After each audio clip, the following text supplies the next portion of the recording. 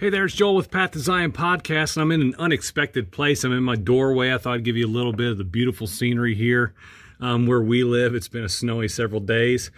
And in that, I have had minor trials, of course, as we all have. But, you know, sometimes we have to just realize we're just not very much like Messiah a lot of times. I've been doing this study right over here for the last several days, looking at this example of the power of our tongue, and the man who controls his tongue is a perfect man. And looking, of course, at the pattern of Yeshua, and here I am with my hair all disheveled and coming in out of the snow, and I'm just kind of a mess. And I just wanted to share something very real from the other day. I was outside sledding with my son, and our neighbors have a lot of dogs, and we don't have many neighbors. We're way out in the middle of nowhere, but right across the street now we have a whole bunch of dogs that love to bark whenever I lift a finger in my yard. And I was just trying to enjoy this beautiful scenery with my son and just sled and have such a good time. And these dogs were just right at the fence, just relentlessly barking at me and just driving me crazy. My natural man was very irritated.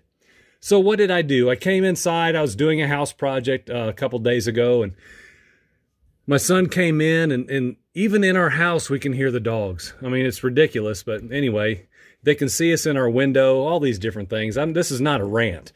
And so I'm doing this task in my house. We're painting and renovating a little bit, more painting, but of this room in our house.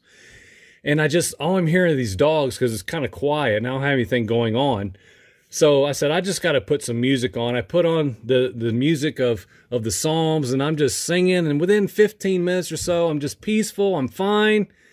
And you know what? Do I wish that I could just be okay in the midst of the dogs barking and the noise and the things that just irritate me personally? Yes, I do wish that. I really desire to get to that place. But here's the thing, and the whole crux of why I turned this on. I'm just not there yet. I'm just not there. I'm not everything I desire to be yet. I'm not everything I should be yet. So what do we do? In that case, the best way for me to respond was not just have this supernatural moment of just, an out-of-body experience where I just walk according to the Spirit. In that moment, I just felt real natural, and I just felt real irritated and kind of angry. So I did what I felt I could do, which is I sang the word of Elohim over and over and over again for the next hour or two. And you know what? I was okay. The moment passed, I was fine. It wasn't quite as big of a deal as I made it.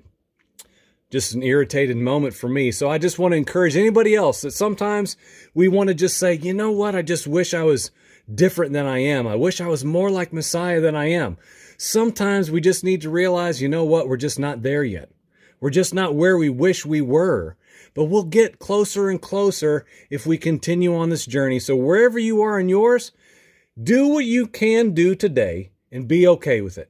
Because we're still in this limited body of flesh that is not excusatory. Messiah mastered this flesh to the utmost. But you know what? That's why he came. He came not because I can't obey and not because I can't be holy like Yahweh's holy, but because you know what, friend? I just choose not to be.